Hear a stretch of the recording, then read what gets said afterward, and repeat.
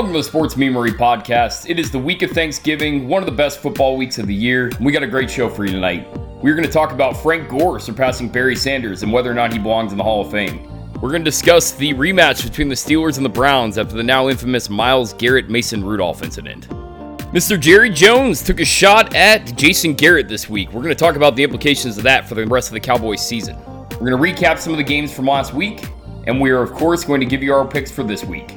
San Francisco at Baltimore, possibly a Super Bowl preview. Could this be the most ridiculous Vegas line of the year?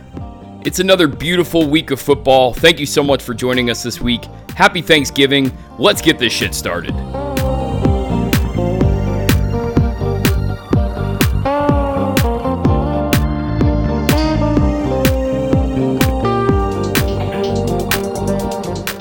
So welcome, folks. It is Wednesday night. One of the best nights of the year, I would say. It is Thanksgiving Eve, the night where everybody comes back home that went out of town. Everybody seems to just go out tonight and just get wasted. Unfortunately, because of that, we are not recording at a bar like we have been in recent weeks. So bear with us. If you hear some loud noises in the background, it's because we are recording this right now in my backyard, which I love because it's beautiful outside, but there is a little bit of noise in the background, but there also is some at the bar. I am your host, Drew Forbes, and I am joined, as always, by Marcus Anthony and Newman. How we doing, boys? What's going on? Big holiday tomorrow, big games. Are you guys getting drunk tonight? Best week of the year. Yes, I think it really is. Short work day Monday, short work day, you're leading into a short week, Monday, Tuesday. Yep. Wednesday, if you got to work, sometimes you get out early, whatever. You go out, you party Wednesday night, you get Thursday, all the food, all the fixings. You get the most games, televised football games this week out of any week of the year. Then you got, Friday, there's rivalry weekend in college football, Saturday, and then Sunday's got the NFL slate. You get a full slate of NFL games, too. I love it. And also, very importantly, everyone's flirting with playoffs and fantasy football. It's coming down to the crunch. It's more important for us now than it is in the NFL, but it's game time. It really is.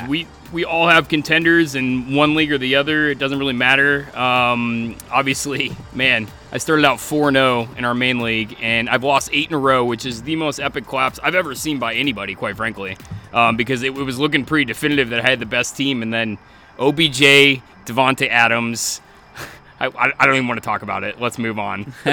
So Wednesday night, this is the year, like I said, everyone goes out and just gets wasted tonight. I'm planning on getting pretty shitty tonight.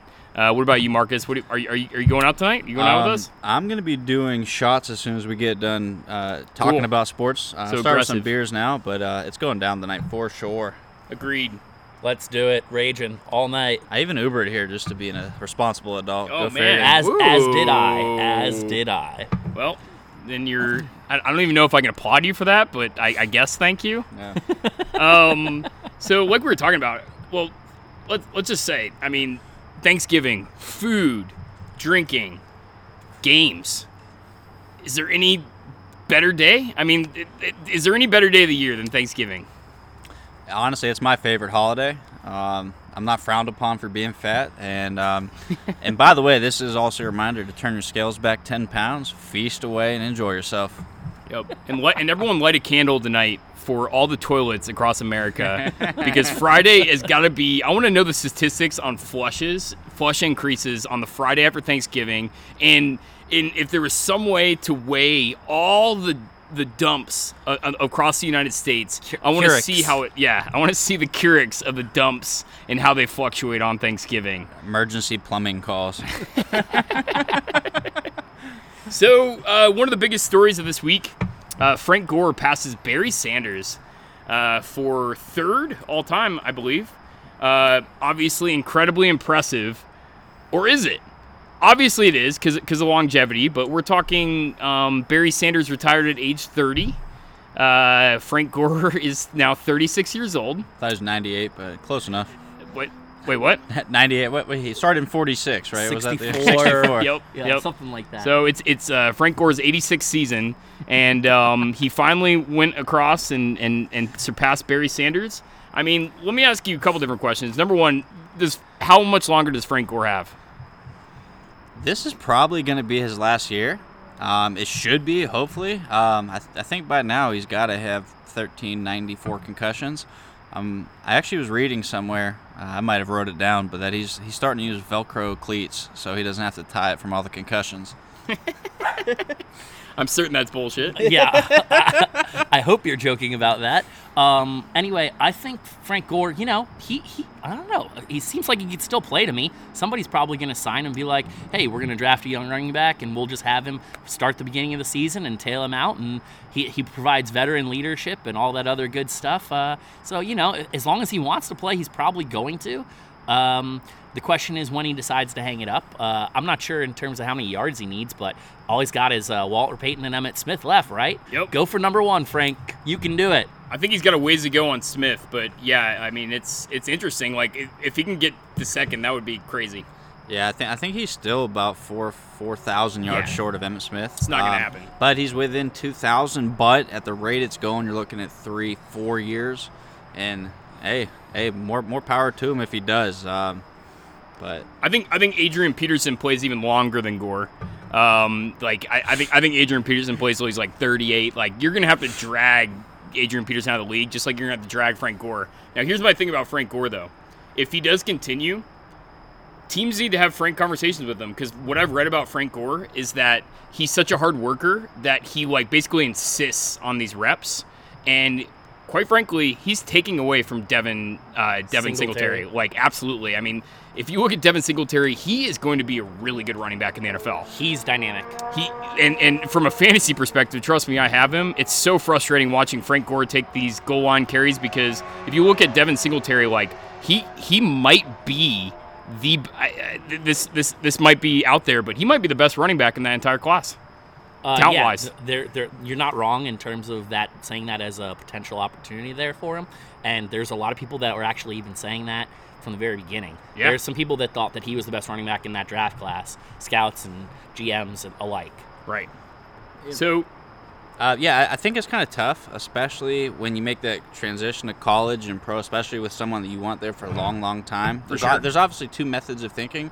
Maybe in that first year, you want to take some of those blows just so your body can adapt to the difference of impact from college to pros, and kind of see how he responds as the year goes forward. But it's kind of like in the sense of splitting carries, you can kind of look at it as a quarterback that comes in and they will not play him for the year. They want him to learn and experience it, and limiting those carries could be like in the same realm, if you will.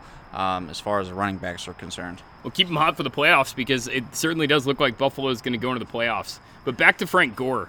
Let's just ask the question that has been asked all over the place, and I'm really curious to get your guys' take on this. Does Frank Gore belong in the Hall of Fame? For me, it's an absolute yes. He wasn't the absolute elite, but he had a long stretch where he was a perennial Pro Bowl running back. And actually, when we started talking about these topics going into tonight, I did a little extra research. Did you know that Frank Gore averages more yards per carry than Emmitt Smith? I can definitely believe that. Yeah, he absolutely does.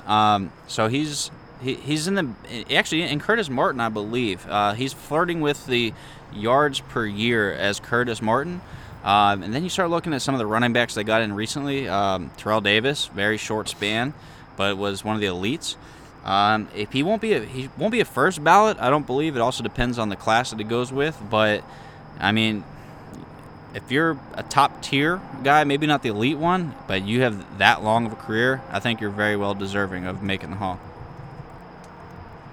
Newman? Yeah, so I'm looking at it right now. Pulled up his Pro Football Reference. He had 5 years in which he was a Pro Bowler. 3 of those years came back to back in San Francisco. At ages 28, 29, and 30, so your peak years for running back. And then he had one as a 23-year-old running back where he, really blew up, but then the rest of the team kind of regressed after that. This is kind of tough for me. It's to some degree he's an accumulator. Obviously, he's been around for a very long time. He has 10 plus 1,000-yard rushing seasons. I'm going to go ahead and give him a green light. He averages 1,000 yards per season in his career, so that's solid for me. I'm going to say no, and here's why. I have a certain criteria that I've always used for Hall of Fame, so at least if nothing else, you can say that I'm consistent in that. And here's my criteria for getting in the Hall of Fame in the NFL. Because there's so few slots to get in the Hall of Fame, I think you have to limit it. And one of the things that I think is an absolute must is that you have to be the best at your position, at least at one point in your career. And as I look at his stats, besides his second year, which, by the way, I believe LT was still very much the best running back in the NFL when that happened. That was LT's peak. 2006. Yeah. So I look at this and I see a pretty average career. Second year, 1695. He had a monster second year. Don't get me wrong. Yeah. And I remember from a fantasy perspective, he was pretty overrated for like the next 7 seasons. His next seasons, 1102, 1036, 1120, 853, 1211, 1214. So super consistent. Honestly, his career, if you think Curtis Martin belongs in the Hall, then absolutely Frank Gore belongs in the Hall. I think it is debatable whether or not Curtis Martin belongs in the Hall, quite frankly. And again, I have a pretty strict, because you look at these players that are waiting in line to get in the Hall, and it's going to get worse and worse. I mean, it's going to get harder and harder and harder to get in the Hall. I think that you have to come up with some really strict criteria going forward. And for me, you have to be the best of your position at any point in your career, and he never was. Yeah, so I'm going to fight you on that Curtis Martin thing. Obviously, you're aware that I'm a big Curtis Martin fan. Yeah. Curtis Martin put up 10 consecutive seasons, his first 10 years in the league, where he put up 1,000 yards rushing. Mm-hmm. I think he had like 2 or 3 lost fumbles throughout his entire career. Yep. He was the backbone of multiple teams, and he was a significant portion of those offenses. Even if he was never the best player at his position in the league, he was the best player on many of the teams that he played on, and he took many teams to playoffs and even a Super Bowl with the Patriots. So, yeah, I mean, it's a very subjective discussion. You have to come up with a criteria. If you believe in longevity and if you believe that gets you in the Hall, then absolutely Frank Gore should be in the Hall. I personally do not. I think that it has to be greatness, and with the line of people that are going to be waiting in the Hall by the time he's up, I mean, he'll probably be eligible for the Hall in like 30-66. So I mean, it's going to be really that's going to be like Peyton Manning's like son will just be getting into the Hall by that time, and I think it's going to be a crowded mix for Frank Gore. They're probably going to have to expand it. They are expanding it this year, right? Just for this year, for the which I think is great, man. There's some a special year. There's some people that just are clogged up. Let me ask you another question. Does Steve Smith belong in the Hall? Now, while we're on discussion, Steve Smith, never the best wide receiver in the league. Are you sure that he was never? I think he had a couple years where he was absolutely dynamic. Steve Smith's prime was right around Randy Moss's prime. I think he had a couple was years. not. I think when Randy Moss had some down years, though. Specifically, my favorite Steve Smith memory is the year that him and Chad Johnson, I think he was at the time, had the touchdown celebration off, where they were just going back and forth, which, because both of them played at the same like junior college or something. Imagine that junior college quarterback. You have those two guys to throw to. But yeah, the other thing is Steve Smith was the best player at his position for a period of time. That may have not been the wide receiver position, but he was also an outstanding kick returner and went to, I think, a couple Pro Bowls before he ever actually really got a shot to play receiver as a kick returner. Marcus? No, he's a tweener for me. He definitely shined for a couple years, just as Frank Gore did. But I mean, he did play for a long, long time. They're both tweeners, truthfully, for me. I do think they get in, but that's just more of my broad perspective. Everyone's got their own criteria, but the only one that matters are the ones that are putting them in Canton. Yeah, Steve Smith is a really tough one for me. I love Steve Smith. He's such a good commentator, by the way. I want to see so many Steve Smith interviews going forward. He asks these tough-ass questions. He puts people on their back. He goes up to rookies. He said to DJ Moore, he basically called DJ Moore out. He's like, I have you on my fantasy team. I don't even think I'm going to start you. Dude, DJ Moore's had a great season. I really think Steve Smith's presence in Carolina has kind of boosted him. But yeah, 2005, Steve Smith. 16 games, 150 targets, 103 catches, which led the league, 1,563 receiving yards, which led the league, 12 touchdowns, which led the league, 15.2 yards per reception, and he was an All-Pro and Pro Bowler that year, 2005. But for me, it'll be about who is he up against when he goes into the Hall.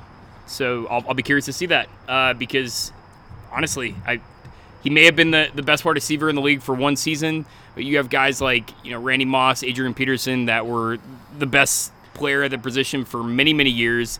There's a lot of deserving offensive tackles that are coming up soon to go into the Hall that were the best of their position. To Steve Smith's credit in that respect, he played with some pretty bad or mediocre quarterbacks. Jake Delhomme was his quarterback probably for his That's peak, a great point. And where does Jake Delhomme fall in terms of your quarterback class? Randy Moss got to play with the GOAT Tom Brady. He got to play with Dante Culpepper at his very peak in an offense that was absolutely taking the league by storm. Easy now. So I'm not saying Randy Moss to me is number 2 all time in terms of wide receivers. Yeah. I'm not comparing the two, but I'm just saying, like, if you give Smith some of those players, if he had a chance to actually play with peak Tom Brady, Steve Smith might have even better statistics than he does now.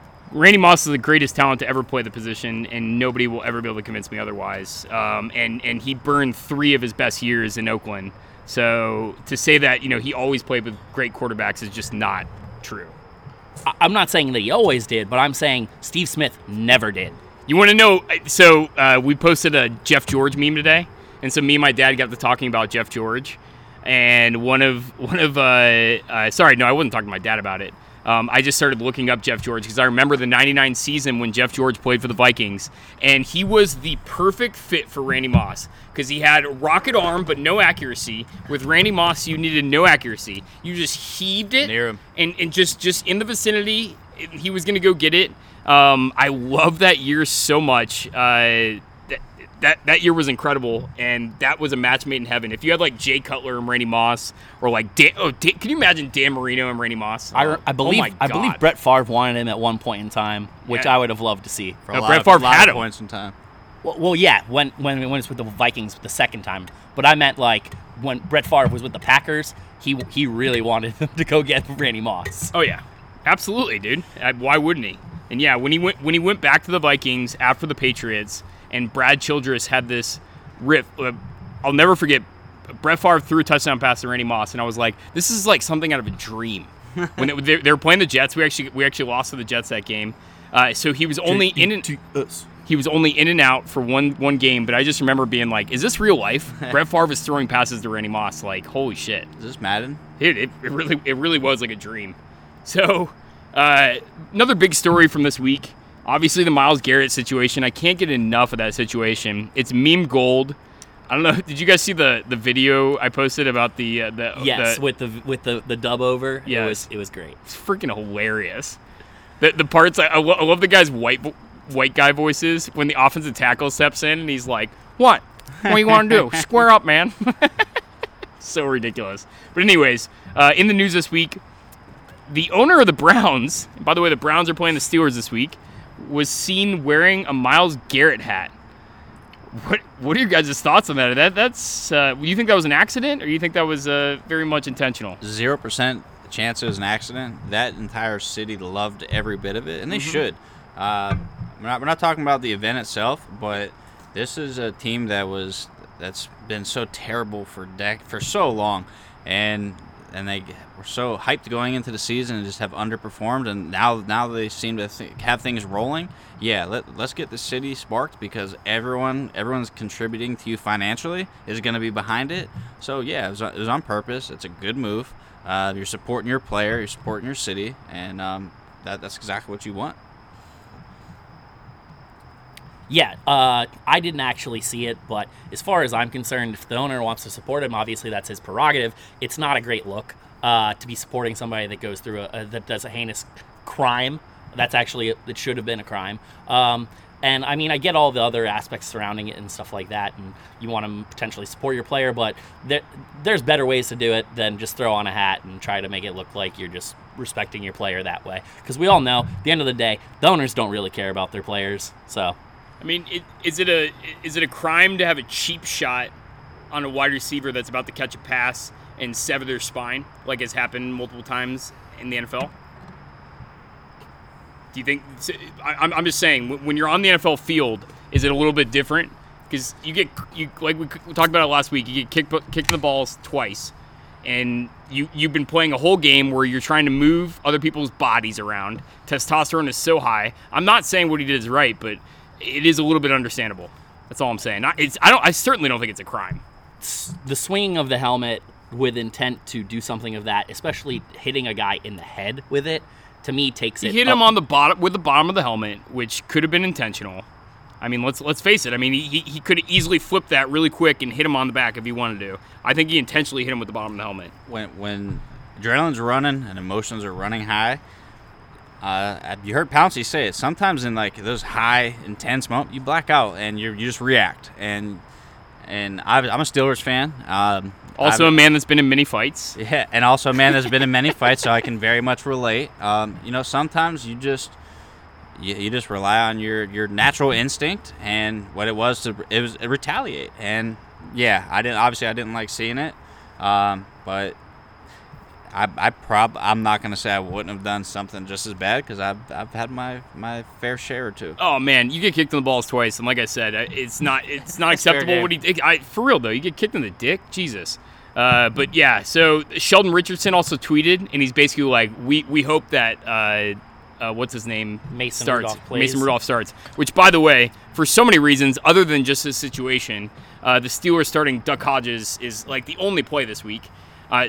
So in context, I actually watched the full interview of that where Sheldon Richardson was asked that question, and they were talking about, did you see what happened with Mason Rudolph today? He got pulled, blah, blah. Do you think he starts next week? And he said, yeah, I hope he starts. Did you see how he played? He's like, he's a bad football player. I want him to play so that we can go beat him. He also had a tweet about it, though, too, which kind of added more gasoline onto the fire. Hey, spark them up. Spark it up. All right, so another story that was clearly in the Cowboys-Patriots game. I don't know why there's so much heat on the Cowboys. That was a difficult game to win in Foxborough. With the weather, everything played in the Patriots' hands. Did they make mistakes? Yeah, but it's very understandable that they lost. Now there are other losses that the Cowboys had that are not acceptable this year. But Jerry Jones coming after Jason Garrett, good idea, bad idea? What do you think? I'm in the same boat as the Browns owner, kind of, making a gesture for Myles Garrett. Hell yeah, spark him up. Maybe I'm not saying Jason Garrett's complacent, but sometimes you just need a spark, and it doesn't always have to come on the field. You get him fired up, even just you get him tweaked just a little bit, then he relays it to his players, and it's crunch time. So if he can't handle you, coming at him, then he's not your guy. It's do or die. It really is for the Cowboys at this point. I think Jason Garrett might actually be the longest tenured head coach in the history of Jerry Jones ownership. Yeah. Most of the time he was not Stanford mediocre, and he's gotten mediocre out of Jason Garrett a lot. For sure. So the fact that Jason Garrett is still the head coach of the Cowboys, to me, I'm wondering if he's got some blackmail that on Jerry Jones, and that's why he is still the head coach. Because I remember him firing. He fired every single head coach other than Parcells eventually retiring. In Cowboys history. So, for him to still be around this long, if Jerry Jones wants to turn up the heat and be like, hey, we're going to move in a different direction if you can't figure this out, for me, he's well within his rights to do that. Right. Now, the Cowboys, they weren't that good at the beginning of Garrett's tenure. Like, they just weren't as talented. Right. They're very talented now. I'm pretty sure, about 99.5%, that he's the second longest run out of any current coach in the NFL that hasn't won a Super Bowl, second to Mike Tomlin. And it's not even like he's been that great as a head coach. No. They're not consistently a playoff contender. They lose games that they shouldn't. And a lot of that you can put on the coaching. There was plenty of those opportunities that they could have had to win some of those games with better play calling. And you're the head coach. You're an offensive guy. The only one that ever believes in the Cowboys year in and year out is the media. It's so weird. Like, ESPN is all over Cowboys' dick. Dude, I was all over the Eagles to win the division. I still think there's a good chance that the Eagles do win the division, quite frankly. If you look at the schedule down the road, the Cowboys got a tough road. It does not get any easier for them. So let's say Jason Garrett gets fired. And by the way, I believe that you should give Jason Garrett heat. The way that Jerry Jones did it was so silly. You got to go and win a game now on a short week. That's my biggest problem with the situation is if you want to put heat on Garrett, why do it publicly? What does that serve you? There's already been things in the news that have said that Garrett is basically losing control of the locker room. Do you think that improves the situation? I think he's setting the table so that he can fire him if they were to lose on Thursday. They can still make the playoffs. They can still easily win the division. They'll have a home game. They can get it together. It's a poor move on his part. Like, what owner has ever done that and it works out well for them during the season? It never works out because no owners are like Jerry Jones, and Jerry Jones' presence over the last 20 years has been way more destructive than it's been good for the Cowboys. I agree. He bought the team at the exact right time. Obviously, they had the run that they did, and then let's not forget Jerry Jones, because he's such a piece of shit, lost one of the greatest coaches in football history. I'm not even going to say NFL history, in football history, because of the rift that he had with Jimmy Johnson. Who knows how much longer they could have went if Jerry Jones wouldn't have been this piece of shit, because he was always on the sidelines. They may have won like 5 Super Bowls or 6. Who absolutely knows? It would have been a Patriots-like dynasty through the 90s, and it was a great dynasty. 3 Super Bowls. I mean, nobody's going to argue with that, but I mean, that's the thing, is he has done so much bad to that franchise, and yet still number 1 franchise in all of sports. We're talking English Premier League, everything. Print money. Despite Jerry Jones. Jerry Jones has not had anything to do with that. I mean, they're still riding the 90s success. Bring back Quincy Carter. We're going to skip over the Haskins thing. I don't even think it's really that interesting. But Monday Night Football, Lamar Jackson, holy shit. Just absolute destruction of the Rams. And honestly, I've had my doubts about the Rams. That only increases my doubts of the Rams. You're starting a franchise today. Who's the first guy you take? I'm still going to take Mahomes. I think he has a way higher upside. And he has a much less risky floor. Yeah. Lamar Jackson, to me, as great as he is, for the most part, he is a one-read quarterback and run. If teams start taking away that one read, I want to see what he does in terms of developing as a passer. And then at some point in time, there's no such thing as an old running quarterback in the NFL. That's the old adage, right? Why? Because they take so many hits. Now, he's done a really good job of avoiding most of those hits, and he hasn't really taken anything serious, but it just takes one, right? All he needs is one injury to his leg, or any leg injuries for that matter, and leg injuries tend to have a lingering effect throughout the course of your career. If you get multiple of them, they absolutely pile up, and he just won't be as dynamic as a player. So, to me, Mahomes, you're not going to be able to, like, that arm talent is going to be around for decades. Right. This is an absolute 100 million % no-brainer for me. Mahomes is a super special talent, athletic enough to run, but man, his cannon is insane. Lamar Jackson, and I don't want to hear anyone scoffing, he is a dynamic runner, but he is just a more athletic Alex Smith to me. He can't throw in tight windows. He's very inaccurate when it comes to throwing downfield. Greg Roman has done a fantastic job with him. There's no doubt about it. I think Greg Roman may be offensive coordinator of the year, non-head coach. There's no question. He did a hell of a job with Kaepernick. We do remember that. But it is a one-read offense, and if you watch that game, everything was so wide open, and they do have a lot of good pieces.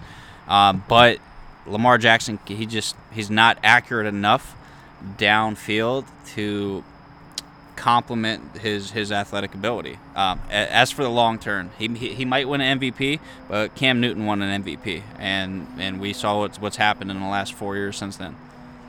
True.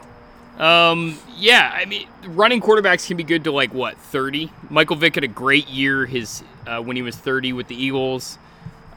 Honestly, I think Lamar Jackson has a great career. I think that this whole thing about him getting figured out, I think it's really overplayed. Here's what the Ravens need to do. They need to just continuously invest. Sign Antonio Brown. How about that? They need to continuously invest in their offensive line, right? That needs to be almost all, half their picks. You know, they're like the Steelers, where they should only draft linebackers and offensive linemen. But for real, I think Lamar Jackson is not. Is it gimmicky? Yes, but I think it's a gimmick that can last for a long time, because I have a lot of faith in John Harbaugh. Now, I don't know if you guys know this, but after they drafted Lamar Jackson, I mean, John Harbaugh, I don't think that shit was like some master plan. I think it just fell into their lap. And that's when he went out and got Greg Roman. who his brother obviously had with 49ers with Colin Kaepernick running the pistol. That pistol, I mean, he's bringing it back. And Kaepernick got figured out, but he got figured out after Jim Harbaugh left. So after the Harbaugh, presence was gone, then he became less effective. I think Lamar Jackson is effective for the next 7 years. I think he's a dominant player. He's going to be a consistent top 2 quarterback in fantasy, no doubt about it. Remember Michael Vick, the year that Matthew Berry was go out and get him number 1 overall? He broke his leg that year because Matthew Berry's an idiot. Never take any of that guy's advice. But this debate is not even close. You go out and take Patrick Mahomes, and here's why. Like you guys are saying, Lamar Jackson, he's really good. He's super talented. But yes, he's a one-read quarterback, which I think can be successful for a very long time. I think that they can. He's going to be very successful for a stretch of time, but in the really difficult games, that's when that stuff comes into play, and we'll see if he can pull it off. And can he adapt in game? Mahomes can adapt to anything because Mahomes doesn't even have to run. We've seen him limited on his knee when he's hesitant to run, or his ankle. He could be a dominant pocket passer. He could be a guy that could just maneuver around the pocket. He could have a devastating Teddy Bridgewater injury and still be a great player. That's how much I think of Mahomes. And the most underrated thing about Mahomes, one of you guys mentioned it, is he has a freaking cannon. Probably the strongest arm in the NFL. And his release is just unreal. Just so fast, just quick on the go. Can launch these 60-yard just bombs. He's got a Marino release with a Vic cannon. I say it all the time. Insane. He's the most talented player I've ever seen in my life. I'm never going to bet against that guy, and until anybody convinces me that I should, I never will. I think that obviously he has a little bit of boost with Andy Reid, but I think that was just a match made in heaven, was them finding each other. I think Patrick Mahomes succeeds regardless.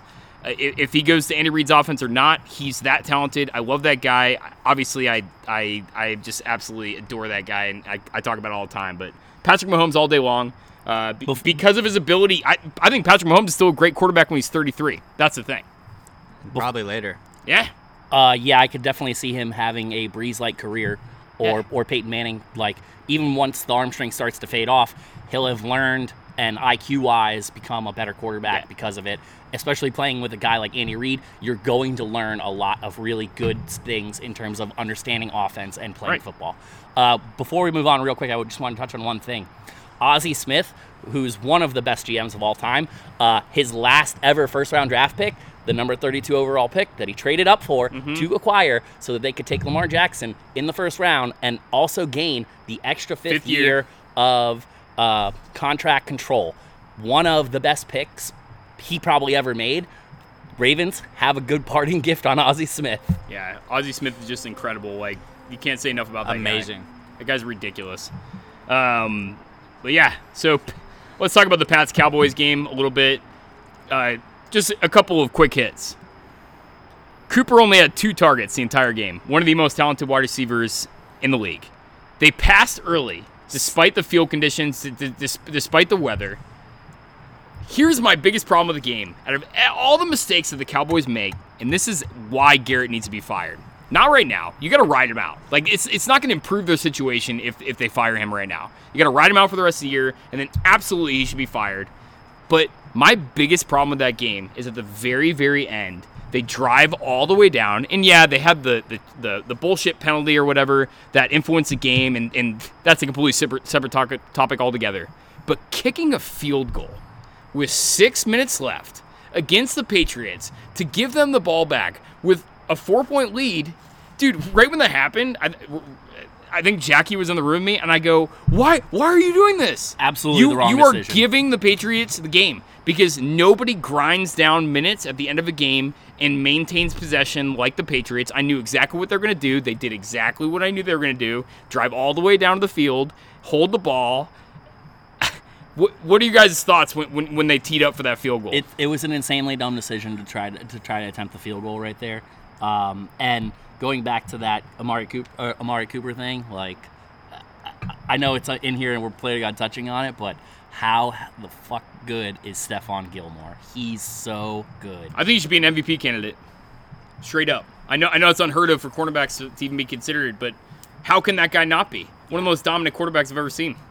He shuts it down. as an evaluator, I was just laughing at the Cowboys because I hate them. As a gambler, I adored it. I took the Cowboys plus 1.5 in the second half. And no, but honestly, like take the gambling element out of it all. Like because we're talking about Garrett. It's a terrible decision, right? Terrible. 4 points. What do you gain? You're still a touchdown down. Yeah. What are you gaining? Right. It's so ridiculously bad. Like best case scenario, they hold them to a punt. They get the ball. They still got to score a touchdown. Yeah. Against the Patriots terrible. in that terrible weather. Like, I could not believe that. And who was announcing that game?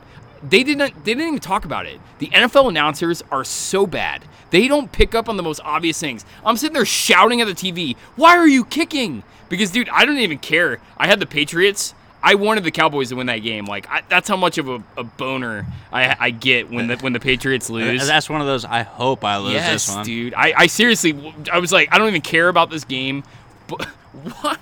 So not only did they not win it, but also they kicked the field goal to screw me out of the cover. Like, just so ridiculous. And what I said last week should have totally been what happened, where they were down by 7, and they come back. Like, they go for it on 4th down. They hold the Patriots, and then they should have went. That's how the game should have went. It didn't. Whatever.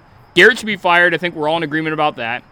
But does this win cover up again for how bad Tom Brady is this year?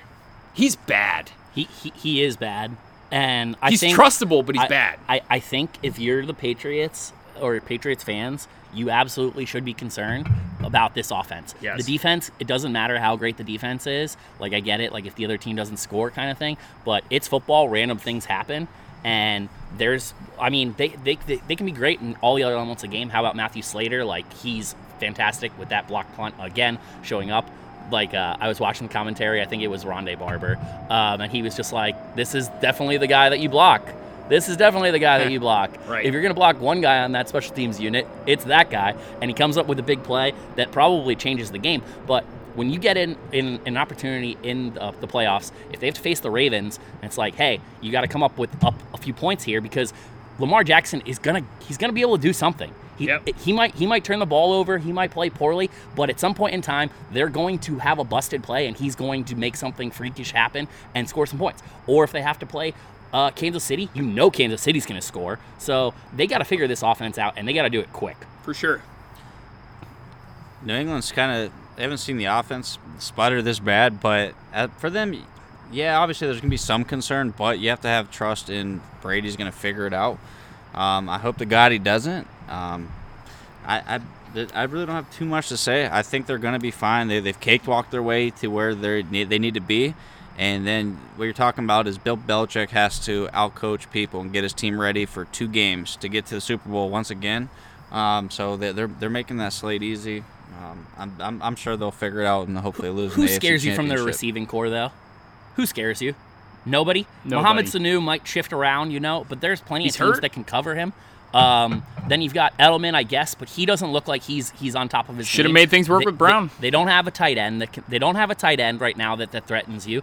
And so James White, I guess, is their best pass catcher. And he's not even on the field all the time. Their offensive line has been dinged up all year, so they're not impressive. I don't know that they're going to be able to just run the ball if I want to make them stop the run. Like, that's what I'm going to do, stack the box, stop the run, force Tom Brady to beat me over the top with no wide receivers that can threaten it. I guess N'Keal Harry, we'll see what he's got. This is your time, boy. Here's where the Patriots have made a lot of managing mistakes this year. Here's the first one. In the draft, going out and getting N'Keal Harry. Terrible. I said it to you guys right when it happened. I thought that was a terrible pick. I think N'Keal Harry has a solid career. Don't get me wrong. Here's the thing, though.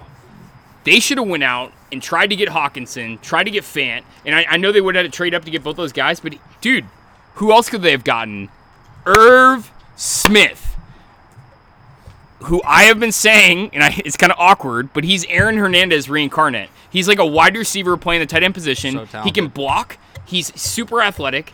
I think he's one of the biggest steals in the draft. The Vikings may have gotten 2 of some of the biggest steals in that draft, which are Alexander Madison and Irv Smith. Irv Smith is absolutely a first-round talent. He's going to get better and better and better and better. I'm so excited for that guy. Imagine if the Patriots had Irv Smith right now. He might be their number one receiver right now. Also, if you're the Patriots, you had opportunities at the trade deadline to go out there and trade for a tight end. O.J. Howard. O.J. Howard would be an amazing fit with this team. Or even if you wanted to go the other way with Cameron Brate, he would fit well with that system. There's plenty of other guys that you could go throughout the league that you could find a better tight end situation that you have. I mean, Ryan Izzo is a Florida State guy, and I think that he has potential in that offense to develop, but he's not ready yet. To their credit, they did try and get O.J. Howard, and I think the Bucs got a little over stubborn because clearly O.J. Howard doesn't work in the Bucs offense. It's very obvious. Pay the price. But I don't know. The price of 2 first-round picks is not worth it for O.J. Howard for me. No. Was that the actual rumored price? They apparently offered him a first round. That's what was rumored, was that they offered him a first-round pick and they denied it. I think at that time. So what was the request then? Did you get any feedback on that? It's all rumored. They don't actually have to release what was offered, but apparently a first-round pick was offered. And here's the thing: O.J. Howard clearly doesn't work in the Bucs offense. I think Belichick I don't think tight ends work in that offense. I think that Belichick knows that he's kind of got the Bucs on their heels a little bit. He's probably going to come in the offseason and try and offer. O.J. Howard's not going to work in that offense at all. So the Bucs might as well get rid of him. If indeed they were offered a first-round pick and they denied it, that's a big mistake on the Bucs' part. But it's also shocking. Jason Light makes a bad decision. Yeah, but maybe it was Arians. Maybe he's like, no, I think he's a really good talent. He's one of their best blockers. Let's face it. He's a really good blocker. At the end of the day, Jason Light is the one making those decisions, and you can use a tackle to block for the tight end position. Yeah, O.J. Howard, man, it's just probably the biggest bust in fantasy this year. I mean, going in, a lot of people thought he'd be a top 5 tight end. Certainly was not that. Imagine my fantasy football team that is in first place with a good O.J. Howard.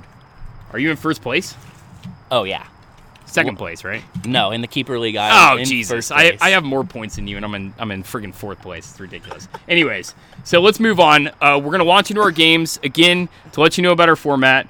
We picked 6 games, 2 games of the 1 o'clock, 2 games of the 4 o'clock, and then the 2 primetime games. This week's obviously a little bit different, and we are gonna launch into the Thanksgiving games. But to start out, and this is one of our 6 games, San Francisco at Baltimore, the game of the week. And the line does not reflect how great this game is. But San Francisco-Baltimore, what are your guys' takes on this game, and how great is this game going to be? But Vegas doesn't seem to think it's going to be that great. How about the disrespect? The Sharks love Baltimore, and there's no reason not to love Baltimore. They're playing fantastic on both sides of the ball. Yep. But I'm assuming that the great-minded Kyle Shanahan and that awesome defense is going to take this very personally, and they should. Yes. What a joke. Give me just like we loved Seattle against San Francisco with 6 points, way too much. Give me the Niners +6 all day long. Yeah, I'm taking the Niners. That defense is way too good. They'll find a way to keep the game close, and I believe in Kyle Shanahan as an offensive mind to design and develop enough ways for them to score points. I'm not for sure that they're going to win the game. They very well may lose it, but they're going to cover the 6. The way that they play defense, and they absolutely harassed Aaron Rodgers, that defensive line is so good. Yeah, like I wrote an article about it earlier this year, and going into the writing of the article, when I had the concept of it, I was kind of just going to take a look and see how good they were, and I was shocked at how good they were. And then you start to look at some of these pieces, and they've just got talented players all across the board on that defense. So, and then Kyle Shanahan, is anybody better at designing a running game than him? Like, he just finds ways to design successful run plays. It doesn't matter who the running back is, Tevin Coleman, Matt Breida, Jeff Collins, or whoever his name is, Jeff Wilson, whatever. It doesn't matter. He's going to run the ball on you. So, to me, I'm going to take San Francisco covering the 6 all day. It does matter, apparently, to Shanahan because he's paying his running backs a lot of money. Between Tevin Coleman, McKinnon, and you know what's funny, though? Here, let's just talk about this with Kyle Shanahan. Everyone thought he was an idiot going to the league. What are you doing with all these running backs? As it turns out, McKinnon's not going to play a single down. Breida's having some serious injuries all year. Matt Breida was an undrafted free agent, by the way. But Breida's super fast. He's got a lot of talent, and he can certainly use them. But bringing in Tevin Coleman is going to turn out to be a huge difference because people thought McKinnon – I looked at that backfield, I'll be honest, and I was like, what the fuck are you doing, dude? And dude, here's my thing about Shanahan. Let's look back at last year when he had his third-string quarterbacks dropping dimes in his system. Mullins. George Kittle broke the tight end record almost effortlessly last year. I mean, it wasn't effortlessly, but do you know that it was broken and then he re-broke it? Travis Kelce broke the tight end record last year. I don't know. A lot of people might not even know this. Travis Kelce actually broke the record last year, and then Kittle re-broke it. I don't even know if that's ever happened before, where one player breaks the all-time record, and then another player comes in and breaks it, and that's with the third-string quarterback. Give me San Francisco all day on this game. I love them so much with George Kittle. George Kittle, how exciting is that guy? He's a monster. Dude, just his face. Like, he's like one of those guys, like, imagine being with that guy in the huddle, and, like, you're like, did you see that play where he had, I don't even know what that route is. You know what I'm talking about? Where they had post corner. Yes. Dude, that was such a beautifully designed play. George Kittle, imagine being in that huddle. You see George Kittle, he's from Iowa. He's got those, like, bright eyes, and he's like one of those guys. I loved him coming out of Iowa, by Dude, the way. he's Tight end you. I love Fant. I love Hawkinson. Apparently, Iowa's tight end you now. Kirk Ferentz is a master at developing tight ends. Tight ends, offensive linemen, they build them beefier and apparently fast now. And Dallas Iowa. Clark. Don't forget Dallas Clark. I don't think Fant's from Iowa, but is he? He's actually from Iowa? Well, they went to Iowa University. No, I'm saying, but Kittle's from Iowa. So he's cornbread all day. Yeah, no. So anyways, Kittle's amazing, but I'm saying, like, imagine being in a huddle and you call play to Kittle, and he's like that guy. Did you ever see that press conference when he wanted to go to, like, SmackDown, and he was, like, trying to get the press conference over with because he wanted to go see the WWE? Like, there's so much love about that guy. He's just a dynamic guy. I think they beat Seattle with him in that game. I think that they go out and beat Seattle later this year. That's going to be such a close division. I think Seattle ultimately wins it, but I love Seattle with Kittle. And at 6 points, what an embarrassment, Vegas. Dude. Also, the first time in 10 years that a team at 10-1 has ever gone into a game as an underdog. Just, it's shocking. Yep. But also, I get it. Yeah, I do get it. I mean, you watched that game, Ravens blow out the Rams, but dude, San Francisco just blew out the Packers. So, anyways, I'm moving on from that because I think that's my lock of the week. It's absolutely a lock. I think San Francisco could win that game. That might even be an interesting money line play. Yeah, they're going to be almost like 275 probably. So it's the Ginzer take of the week. Cleveland at Pittsburgh. Cleveland is favored by 1.5 on the road against Pittsburgh. By the way, are there any statistics? How long has that been? So that's got to be decades. It has never happened with Ben Roethlisberger at quarterback. Oh, I guarantee. I have no doubt about that. I'd probably say like early 90s, maybe. I was gonna say 89 to early 90s. No later than 93. Right in that little window, late 80s or early 90s. So Cleveland favored by 1.5. Marcus, Yinzer take of the week. Thank you for giving me Duck. It's the best coaching decision Mike Tomlin's made this year. Our defense is that good. Even with we can't move the football at all, and we've been in games winning games. Ducks might have a turnover or two, but he's going to do it at 100 million miles an hour, and we have the defensive NFL MVP at safety.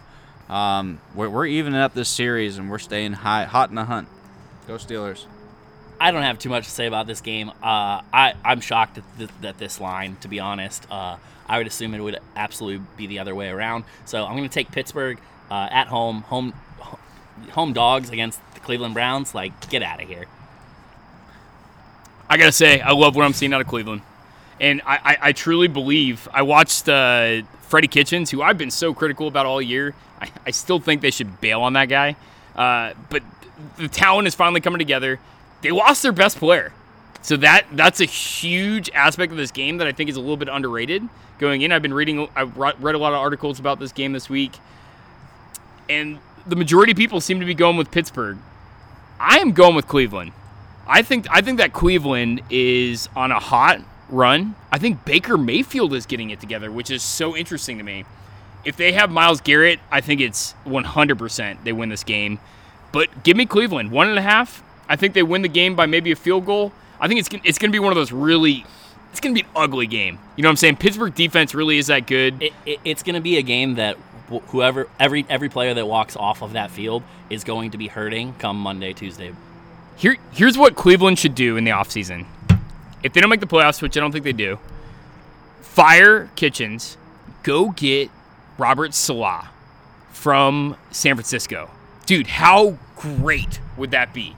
You got Myles Garrett. Like, Myles Garrett would be his new Bosa. Like, think about the possibilities. And by the way, is Salah, is he not one of the number one top 2 for sure, head coaching prospects going into next year? That guy is just far exceeded all expectations. Amazing. He's amazing.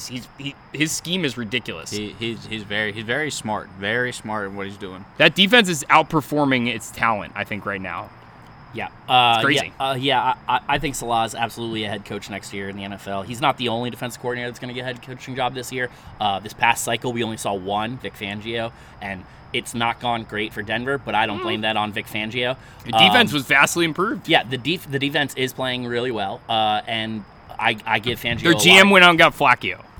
You know what I'm saying? Yeah. Flacco. Yes. Like I said, it is not Vic Fangio's fault, but I do think that we get more defensive coordinators hired as head coaches in this cycle. Also, I think you're probably going to get Chris Richard down in Dallas. He's probably gone, regardless of what happens with Jason Garrett. So, if I'm just speaking of the Broncos, if I'm the Broncos owner, I go to John Elway and I have a serious talk about him. I say I don't want to fire you, but we need to move on. Do you guys not agree that the Broncos need to move on from John Elway? Like, I think they got the right coach in place. They need a different GM because they need to draft a good quarterback. I think you need to give him one more year. The quarterback they drafted has been hurt all year, and obviously Flacco was just a terrible move. I think you give him at least one more year because they've been close, but this obviously was a huge backstep for him.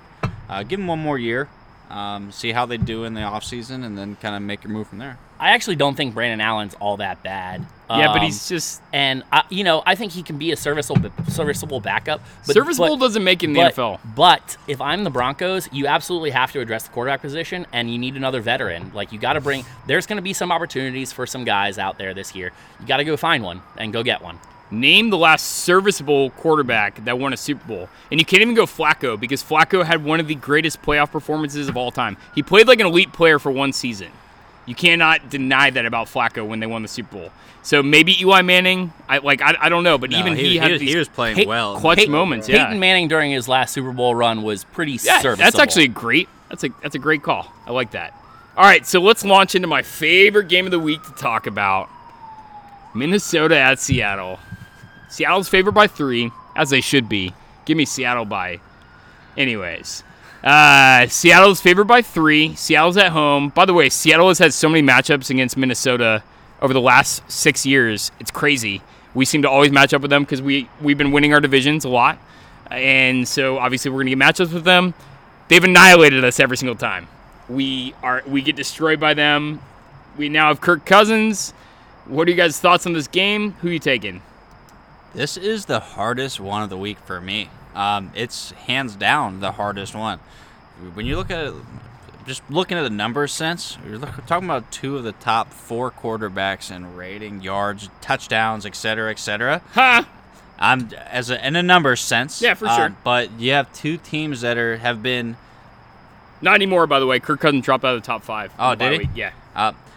Still, he's having a great season. You can't deny great it. season. But as a whole, both teams haven't been fully consistent. They're boasting great records, but they've slacked at times. Man, I'm honestly gonna have to flip a coin, and it's so hard to bet against Russell Wilson. Give me Captain Kirk, and I'm thinking this is gonna be a push game. Give me Captain Kirk. Nope. Yeah, so I'm gonna definitely go the other way on that one. Seattle at home. It's gonna be loud. It's gonna be raucous. Seattle is they're in the gun for potentially to get into, if they can beat San Francisco again, they're a driver's seat team for a bye. And you know how Seattle is when they have home playoff games. So, I'm definitely taking Seattle. The real MVP conversation candidate in this game, not Kirk Cousins, definitely Russell Wilson. I saw it floated out there this week that Kirk Cousins should be an MVP candidate, and just almost spit up everything that I had in my mouth. For me, it's Seattle, and it's not close. If you had to rank the best players on Minnesota, Kirk Cousins would be like 4th. to me. Anyways, That might be a stretch. I don't think so. I'm saying he might be worse than 4th. Oh, okay. Yeah, all right, yeah, dude. All right, so thank you, Newman. Dude, Kirk Cousins is still Kirk Cousins, folks. I'm a Vikings fan. I hope he goes out and plays this game that he's not capable of on Monday night. He's not going to do it, folks. He has never won a Monday night game in his life. He's 0-7. This is not just a typical Monday night game. This is going into Seattle to play Russell Wilson. Seattle, they've scrambled in some games. Like all their games have been close. They have not been winning convincingly, but they've been winning. They're one of these teams that they just fucking win, and they're going to win this game by a large margin. Here's what Kirk... Let me quote 2 different games this year. We go to Kansas City, and we play the Mahomes-less Chiefs. Kirk Cousins looks terrible in that game. He has this one play where he clearly could have just scampered for the first down, slides for no reason. Could have taken the slightest bit of contact and gotten the first down.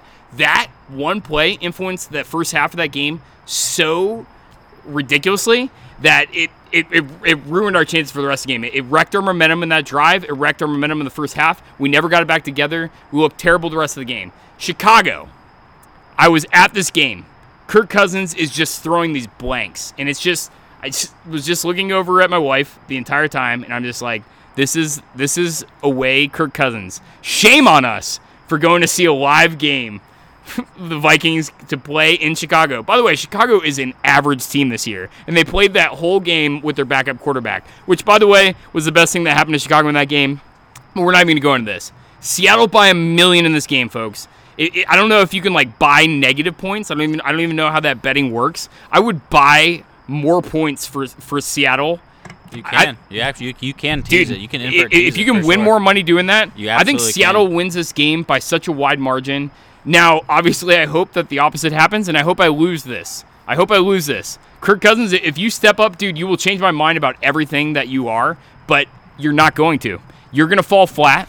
Our defense is not going to look good. Our defense has been a weak spot the whole year, and we are going to lose this game by a lot of points. It's going to be a blowout. I think you're going to see a lot of Dalvin Cook. Hopefully. This could definitely be one of those spectacular Vikings games that you're used to. Maybe they drive down. Maybe Seattle kicks the field goal at the end, right, to finally give us our first push. Or maybe our boy Kirk does something spectacular. Nope. Let me finish. So they drive down, they score a touchdown, and instead of going for the extra point to tie it, they go for 2, and he throws an interception. So they die in spectacular fashion. Dude, do you know Mike Zimmer at all? There's not a chance he goes for 2 in that situation. Well, and you were talking about Dalvin Cook. So I don't even know how I conveniently forgot this. Kirk Cousins' second worst game of the year against the Packers in Lambeau Field in great conditions. Everybody else in the Vikings was playing lights out football besides the first quarter. Dalvin Cook went fucking off that game. He had an 80-yard scamper. Should have put them back in the game. Kirk Cousins, I don't know if you saw the play. He was scrambling out to the right. He should have thrown it away. Threw this fucking prayer in the end zone. Got picked off.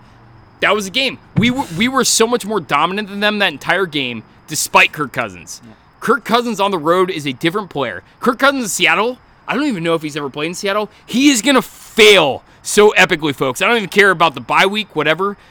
One thing about Zimmer, my biggest knock, is he's not a good game prep guy. He's really good at making in-half adjustments, but he gets outplayed so many times in the first quarter of games. I'm telling you, we're going to get blown out in this game, folks. Blown out. Lock of the week, by the way. Seattle beating Minnesota is my lock of the week, and it kills me to say it. So let's go into the Chicago games, or the Thanksgiving games. Chicago favored by 2.5 against Detroit. What's your guys' take? Let's make this quick. This is actually in a very similar boat as Baltimore, San Francisco. And if you guys look, this might be the absolute first time in NFL history, and this is why I'm going to go with Chicago, that one team has had a quarterback not get kicked from the starting role to bench or not playing within 24 hours of the game. Jeff Driscoll is out with an injury. So they're bringing in their third-string quarterback. So that line has banged up to over 4.5. Wow. So give me Chicago. But that's twice. Stafford did it For the day of, and this is within 24 hours. Yeah. David Blau out of Purdue is going to be your starting quarterback for the Detroit Lions. I just saw the alert come across my phone. He's the classic, absolutely mediocre. I said Brandon Allen's serviceable quarterback. We don't know what David Blau is. He might be awful. Give me Chicago all day. There's not a chance that Detroit does anything. A tradition like any other Thanksgiving tradition. Detroit gonna host the playoff game or gonna host the game, and they're probably gonna lose. Yeah. Yep. There's so many certainties in NFL, and Detroit losing on Thanksgiving Day is one of them. Give me Chicago all day. That's an easy one. Buffalo at Dallas. Dallas favored by 7. Let's just talk about it real briefly. Bills at 8-3. Worst 8-3 team you've ever seen? No, they're not. They're missing pieces at wide receiver, but just like the New England. Hey, listen, you rely on your defense. You try not to make turnovers on offense, and you hand the ball off to a 94-year-old running back. I can't remember specifically teams that are 8-3 back in the history of my. That's not a knowledge point that I keep saved up. I know the Bills. They're a pretty good team. They're not a great team. No. And so 8-3 is on that borderline of being good to great kind of point. Right. I'm going to take them to cover the 7 points here against Dallas. I think their defense is good enough to hold down the Cowboys' offense, similar to the way the Patriots did. Sean McDermott is a really good defense coordinator, their head coach, and they're going to copy, the Patriots' game plan. The Patriots may wind up winning this game, but it's not going to be by 7 points. Who'd you go with, Marcus? I'm sorry, the Cowboys Yeah, might the win this Cowboys. game, but it's not going to be by 7 points. Yeah, 7's just too many points. I think it's going to be low scoring. Dallas has the potential to blow this one out of the water, but 7 points is just too much for me not to take it. So I'll take Buffalo. Agreed. Give me the Bills in this game. I think the Cowboys' defense has been pretty unspectacular. Is what's his name? Their linebacker, is he playing? I doubt it. I don't think he is playing, right? So, yeah, definitely give me the Bills in this game. New Orleans favored by 7 on the road against Atlanta. I'm actually this is an interesting game, I think. New Orleans favored by 7. Do not bet against New Orleans. Yeah, they got smoked against Atlanta, and we watched Atlanta choke against Tampa. I think this is a revenge and statement game for the Saints and Sean Payton. I think they're going to be like, hey, you got away with it, but, daddy's back in town. Saints are going to blow the doors off Atlanta. Yeah, I'm with you right there. I think it's definitely they're angry about what happened a few weeks ago, and they're going to come out and really take it to them. Also, Atlanta, their running back situation's up in the air. Devontae Freeman is expected to play, but who knows how effective he's going to be. Also, that running game's not very good. I think the Saints have a pretty good defense, and they're going to be able to score points. Give me the Saints to cover the 7. Yeah, Devontae Freeman was horrible before he went out. I mean, he was averaging like 3.5, 3.6 yards a carry. Even if he comes back, I don't think they're better off for it. Brian Hill's really bad, but I think Devontae Freeman's just as bad. Give me New Orleans for sure. New Orleans has been sputtering, and I think they get it together. I love Sean Payton. He's a great coach. I think they definitely get it together. Oakland at Kansas City, we'll get right back to our games. I think this game is really interesting. Kansas City by 10 against a decent Oakland team, but a team that got embarrassed last week. Really fucking embarrassed last week. Like, can we talk about how bad that game was for Oakland last week? Jets, Jets. Dude, the Jets are hot, man. The So- hottest team in football, you could argue. The way the Jets Baltimore. Yeah. the way the Jets defense had played, you go into fantasy, man, Tyrell Williams and Josh Jacobs, well, we're gonna light it up. We're set. Combined 7 points. But Oakland came off a win, and if we've learned one thing from Oakland this year is they're consistently inconsistent. 10 points is too much. Patrick Mahomes is a stud, and I think Kansas City blew the doors off him earlier this year. I think they beat him by 3 touchdowns. Come on, Gruden, give me a bounce-back game. Cover to 10. Give me Oakland plus That's weird the way you set that up. double digits on the road. One time, Gruden. And let me get some fantasy points. So you're taking while we're at Raiders. I'm taking the Raiders plus 10. Yeah, as much as I really want to go Kansas City in this game because I really think that they're the much better team, 10 points is way too many. I'm going to take the Raiders, but Kansas City you have to win this game. You can't mess around. So, and their running game has struggled this year. There's been issues with injuries and mediocre play out of it. So, killing out the game if they do have a lead could be difficult. But I still like them to get ahead and stay ahead.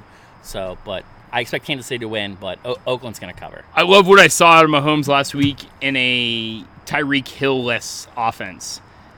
Tyreek Hill comes back this week. He's apparently full force. He's been practicing. Apparently nobody really has any worries about him. I think that the hamstring injury was actually really minor, and apparently they didn't bring him back on because of field conditions. Dude, NFL.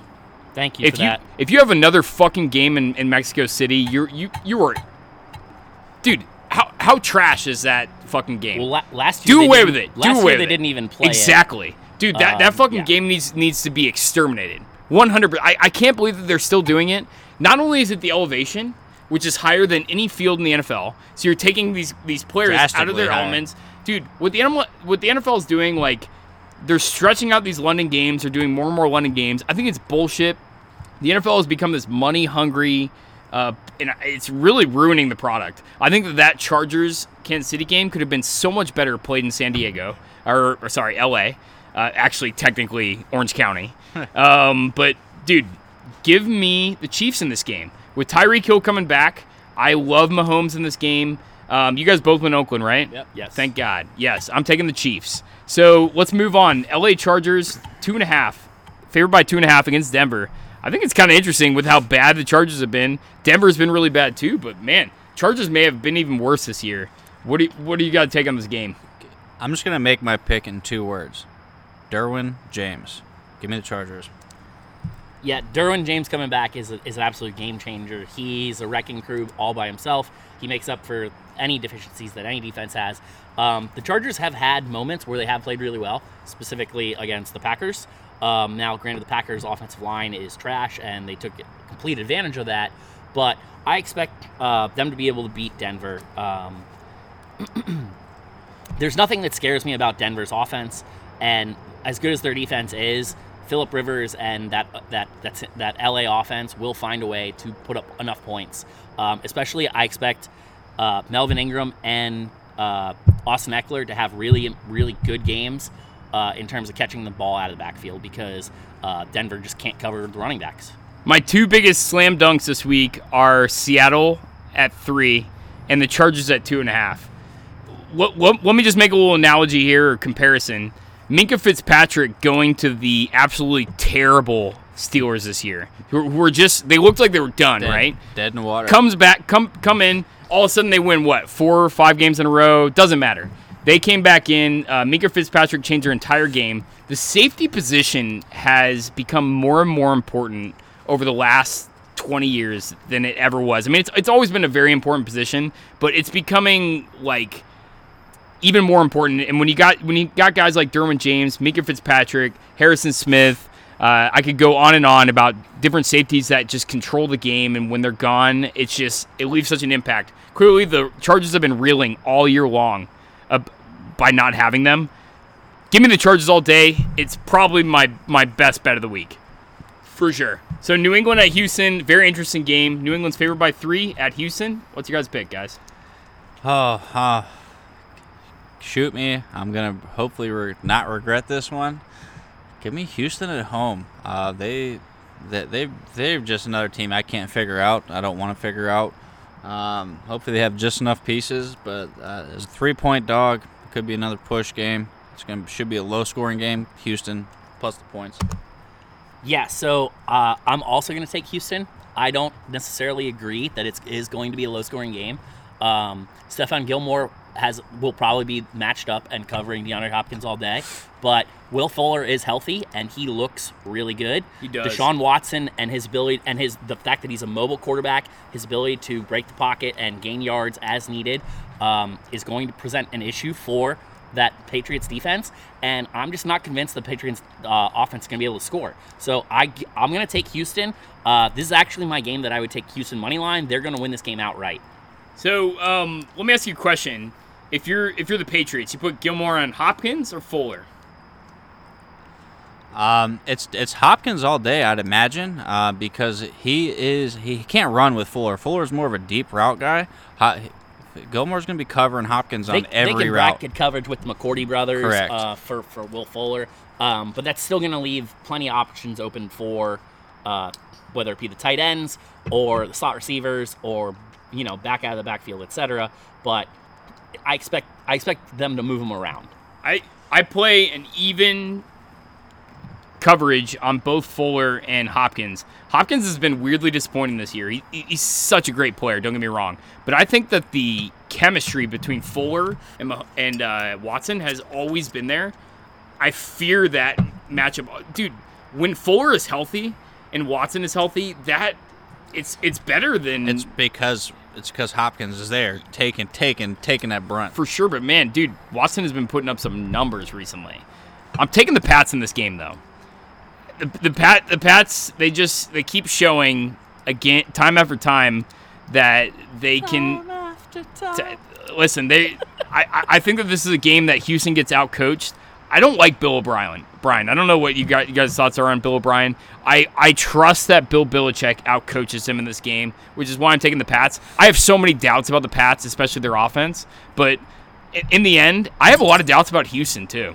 Their defense looks terrible at times. Yeah. And I think if New England can get the running game going, they still have 1,000 running backs that they can go to. If they can just run it down their throats and control the game clock in this game, I like them in this game. New England's most successful, and just as a lot of teams are, 2 running back sets because you force the defense into an extra linebacker that can't cover that running back. And that's where you'll notice when New England has their most success, whether it be James White and Sonny Michel or Rex Burkhead mixed in or out. That's where they're most successful. Sure. And any formation, just 2 running back sets. All right, folks. Well, we are just at the top of the hour. So, as always, we like to wrap it up here. I want to pass it around. Let's give your closing thoughts. It can be sports-related or non. What do you guys got? I hope you guys are going to take my advice. Set those scales back. Eat. Enjoy your family time. Be blessed. Be thankful. And enjoy your holidays and enjoy the football weekend. 5 Odell. What? 5 Odell. What does it mean? Florida State's going to beat the Gators. No, it's not going to happen. And I'm also a Florida State fan. That's definitely not going to happen. We're going to get annihilated in that game. It's just going to be bad. If we do, though, holy shit, hire Odell, right? Yes. Anyways, my take of the week is I'm really disappointed in Marcus with his Minnesota pick. Like, dude, you're so much smarter than that. I trust you in all things gambling, and I can't wait to talk to you about this game and how wrong you are. And, dude, I hope you're right. I fucking hope you're right, but you're not.